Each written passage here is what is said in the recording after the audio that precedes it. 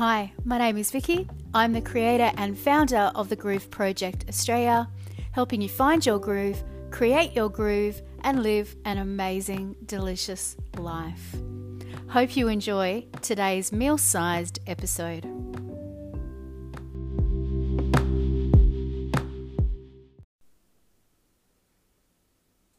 Hey, welcome to today's episode.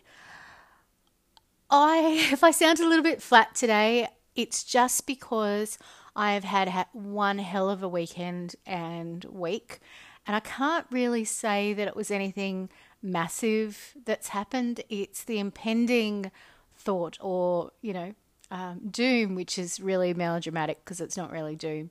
But, when you have something that is playing on your mind and you have something coming up and you don't really have any sort of say in the situation, it's just kind of going to happen to you, or you won't have much of a say until that situation occurs. So in my case, it's a particular meeting that I need to go to tomorrow now, and I've known about this meeting for a week, and I have literally my brain has overthought and overdone this whole idea for a week now.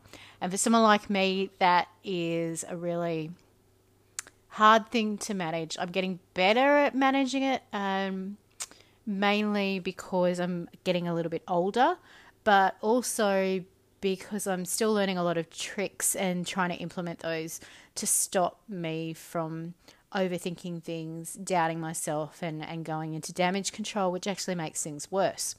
So I've been thinking a little bit about some of how I deal with, and I talked a little bit the other week about stress and how I deal with it.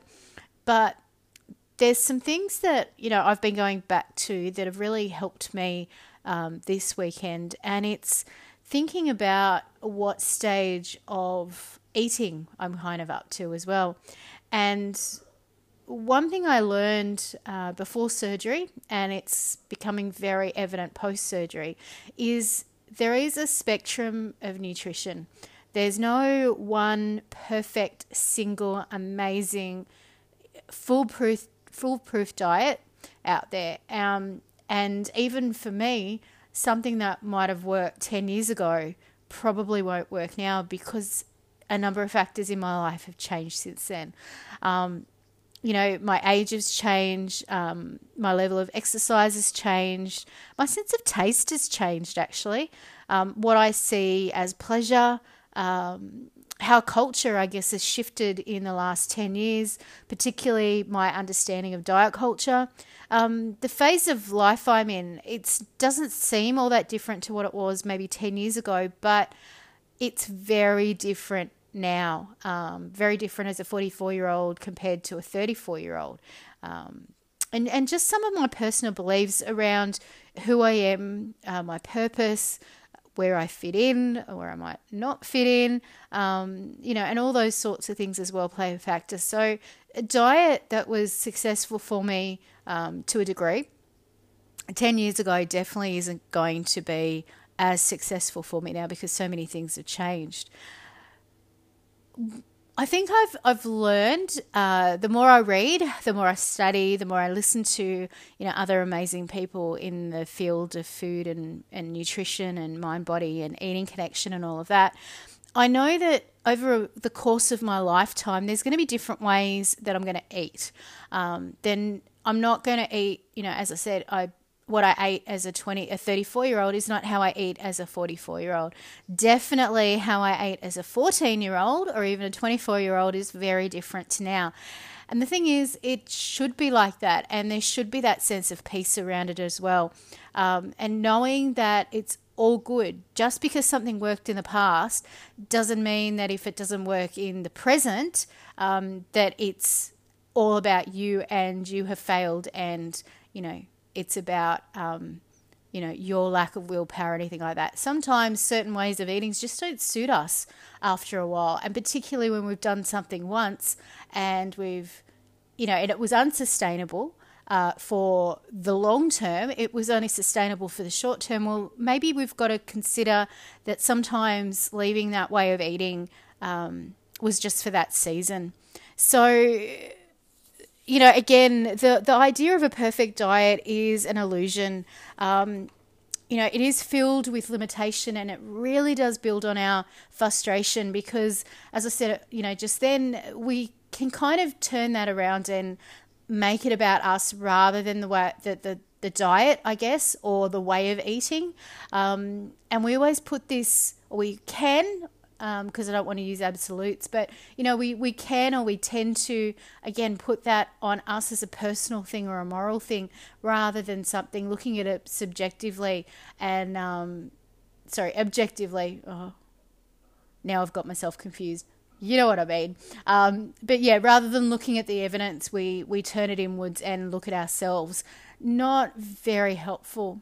So when I was growing up, I was the biggest perfectionist, but I was not the traditional perfectionist that you would sort of, visualize if you were visualizing a someone who liked everything perfect and everything like that. I'm messy, and I was the teenager that had so many threats on my, social life and extracurricular activities, because my bedroom was always a pigsty.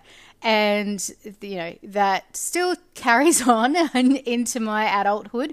Not as bad as what it was even 6 months ago.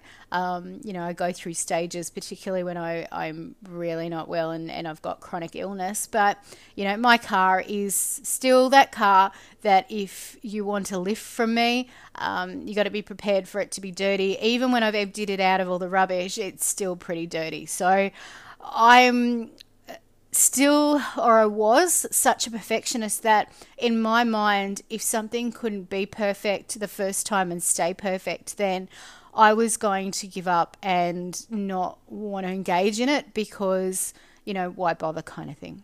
And part of that was my lack of what I now know is growth mindset. I had a very fixed mindset about a lot of things in my life, because I think growing up, a lot of things that I tried came quite easy to me, and when they were hard, I didn't have the strategies or skills to know what to do with that. And so something to some people as just being as simple as being neat and tidy, that was something so completely foreign to me, and I still kind of don't get how people do it and do it naturally.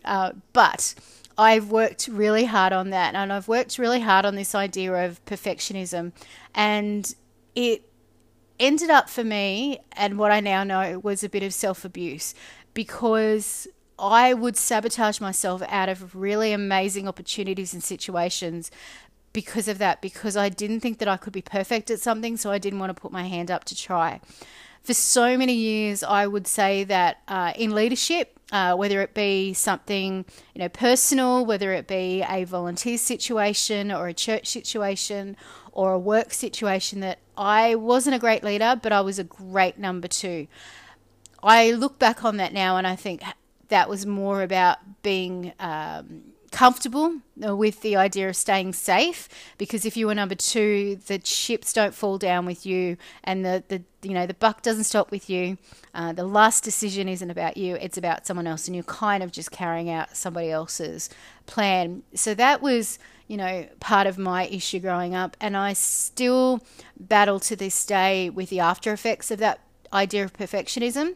So when it came down to my eating and my relationship with my body and food, I would go through, literally, if you picture that roller coaster, that was me. Perfection or nothing. I was really that all or nothing dieter. I was like either perfectly 100% on, or I was, throwing everything to the wind and having, food parties basically, because I just wasn't going to engage and give up. And of course, the next Monday or the Monday after, or even the month after that, I was back on, the next thing that I had found that I thought was going to solve everything, and I was doing it 100% perfect. And then when, I couldn't sustain that, or whether I would eat something that was apparently off plan, I would, chuck it all in and off I would go.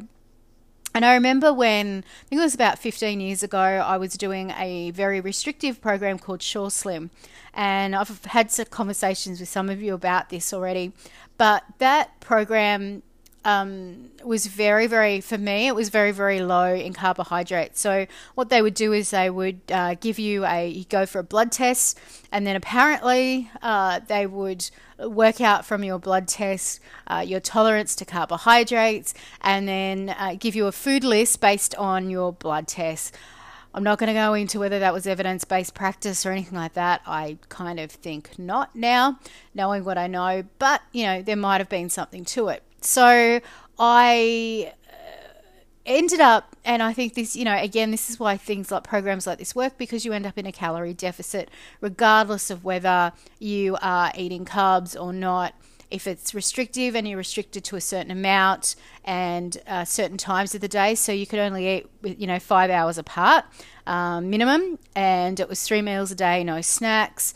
For me it was, very minimal fruit, very minimal carbs, and by that I mean no starchy carbs at all, and I was allowed one piece of mountain bread or, Crusket a day. And I remember, and this was me back in my everything has to be perfect days. I remember I was probably about halfway through what ended up being the amount of time I spent on it. I dropped weight rapidly. So I thought this thing was, the most perfect thing in the world. And I was very protective of that because I'd worked very hard to sacrifice all the things that I loved in order to be dropping this weight. And drop weight I did, to be honest. Like I was losing 2 kilos a week on average, which sounds amazing. But, of course, the minute I stopped that program, all that weight plus more came on, and rapidly. But yeah, back to the idea of perfectionism. So I remember really clearly once having bought some hamburger patties because, again, it was a certain amount of protein, and then a couple of veggies, and it was like 100 grams of green veggies, 100 grams of protein, and that was pretty much it for my dinner. So I'd found these hamburger patties that I was, eating from, a supermarket chain, and I thought they were amazing. And then one day, I was losing weight, so this wasn't even in a week where I thought I'd put on weight. But I looked at the label and it said that it had flour in it. Well, didn't I freak out? I literally was in a panic attack all day thinking that I had screwed this whole thing up. And if I go back to my diary entries now, I read what I was, thinking at that time, and it was very melodramatic, but it was also a very anxious-driven state because I had tried so hard to be perfect and inadvertently lost that halo, and it damaged me. Like I was so anxious about it. And I remember that, once I discovered it that night, the very next morning, instead of waiting for my weigh in like 2 days afterwards, I left for work really early. And I went to a local shopping centre near work, and I knew they had scales.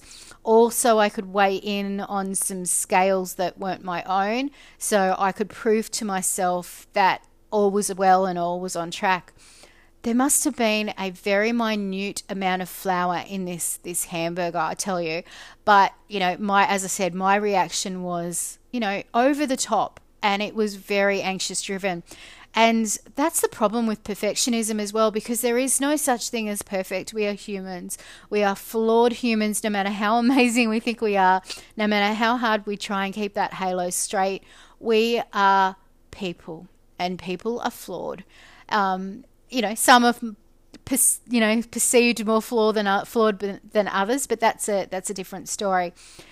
Anyway, so perfectionism can really, or that idea of perfectionism, even when we don't think we're that kind of person, it really can mess with, our mind-body eating connection as well. And I've talked a little bit before about, there's no such thing as good food and bad food. The food itself is neutral, but if you've got that perfectionism idea in your head, then it's really easy to get caught up in, that's not, that food's not as nutritious, so therefore it's a bad food, or even it's a treat food and I'm going to have a cheat meal. That's still got elements of perfectionism thinking thinking. And for me, it took, and it still is taking, a lot of time to unravel that thinking, because, not only does it serve us and serve us well because it keeps us under the illusion that we are safe, but also our society and the world we live in and diet culture really does support that notion of trying to be perfect, because the diet industry knows that there's no such thing as perfect, and it banks on the fact that we're going to screw up and think it's our fault and then go looking for the next best thing. So that's why there are companies out there that make billions of dollars on us, not just from one program, but for 2 or 3 or 4. So they might be a company kind of like some of the fashion companies that have 2 or 3 brands under their umbrella that are slightly different but just reach a different demographic. Same with the diet industry. There are companies out there that have multiple names, but they all are owned by a one parent company, and they are, just reaching a different demographic, trying to sell us this lie that there is such a thing as a perfect diet and perfection as well. So I'm very, very quickly going to touch on something about the 4 levels of diet, and it's something that when I learned about it, it really was a light bulb moment for me, because I'd never considered that there were different times in our lives that we were going to use food or our diet. And I'm not talking diets as in a program, but diet as in the food we eat and consume. There are different times in our life, and we may be in one phase for a while, or not for very long, and then we're in another phase. And there's no sort of progression with this. It's not you start here and you end here. It just depends on who you are. As I said before, those factors like age and phase of life, and your sex and your gender, and pleasure, and all those sorts of things. So you've got the maintenance diet, which is your day in, day out, way of eating to maintain health. And I think some of us think that we've never been there, and we can never be there, because the holy grail of that is to be at a really perfect weight. I've discovered that, I am, depending on the day, 8 to 10 kilos away more than what my surgeon has actually put as my goal weight. But I can look at my diet at the moment, and I can see that I really am in a maintenance phase. I fluctuate 3 or 4 kilos at the very most, and I am eating, not necessarily for a calorie deficit, but I am eating sensible portions. I am not overstuffing my stomach. But the fact that I'm not moving a great amount, I'm doing some steps, but I'm not always reaching my step goal, and I'm not going to, do planned or intentional exercise that gets my heart rate up more than maybe once a week at the moment. I'm definitely in the maintenance stage.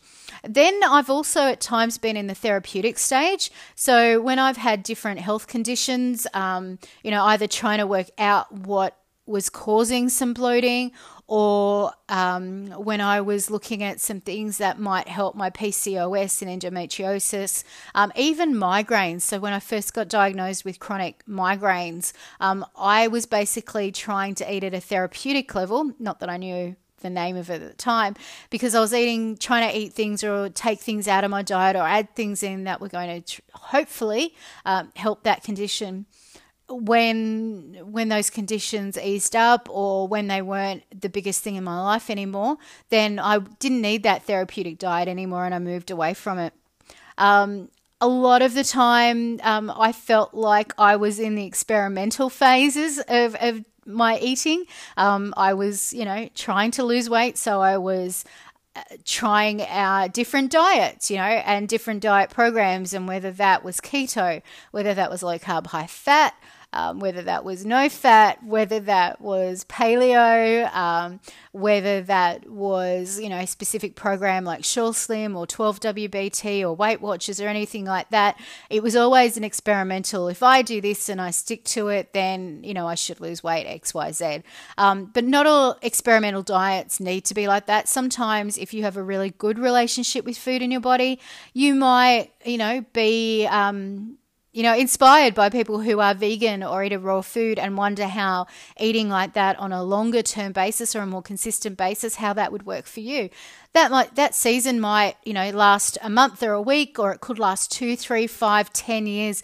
It's still a season and it's still a phase. And why it's experimental is because you're still assessing how you go at the time eating that way, and it's something that you can walk away from without guilt. And as I said, you can do that if you've got a really good relationship with food or your body, or you're working towards that as well. The optimizing diet, look, a lot of us don't fit into that category. We're not, unless we're training for a particular event or we're an athlete, or we're eating in such a way that we are trying to, keep our brain power or our cognition to a certain level. A lot of us don't stay in that optimizing diet. So just as I close with this today, I just wonder for you, what stage of diet or what level of diet or phase of diet do you think you are in at the moment? Are you in the maintenance phase where you're day in, day out maintaining your health or aiming to maintain the status quo? Are you in a therapeutic diet? Are you looking at your way of eating to help optimize a health condition? Are you in the experimental phase? Are you doing something at the moment that, so you have a particular goal in mind, so you're experimenting to see what happens? Or are you an athlete or training for an event and eating in an optimizing diet, which is a lot more structured because you have very specific and clear goals, and eating those things are going to help you? So I'm going to leave it with you, with you today. I think, to be honest, I am getting a migraine because my words are mixed up today. It kind of happens when I'm in that aura phase. I'm also a little bit stressed, so that might be it as well. But hopefully, again, these are things that I have learned over time and am still learning and curious about. I hope this sparks a little bit of curiosity in you tonight. And I look forward to hearing your feedback.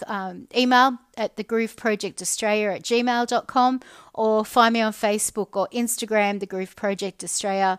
As I said before, I'd love to hear from you. Let me know what you think, or if you've got any questions about the 4 phases of diet and you want some more information of where you can get more evidence from that about. I'm happy to answer those questions and lead you in more smarter, again, my words are gone, but, more learned people than me. So have a great night, and I'll talk to you soon.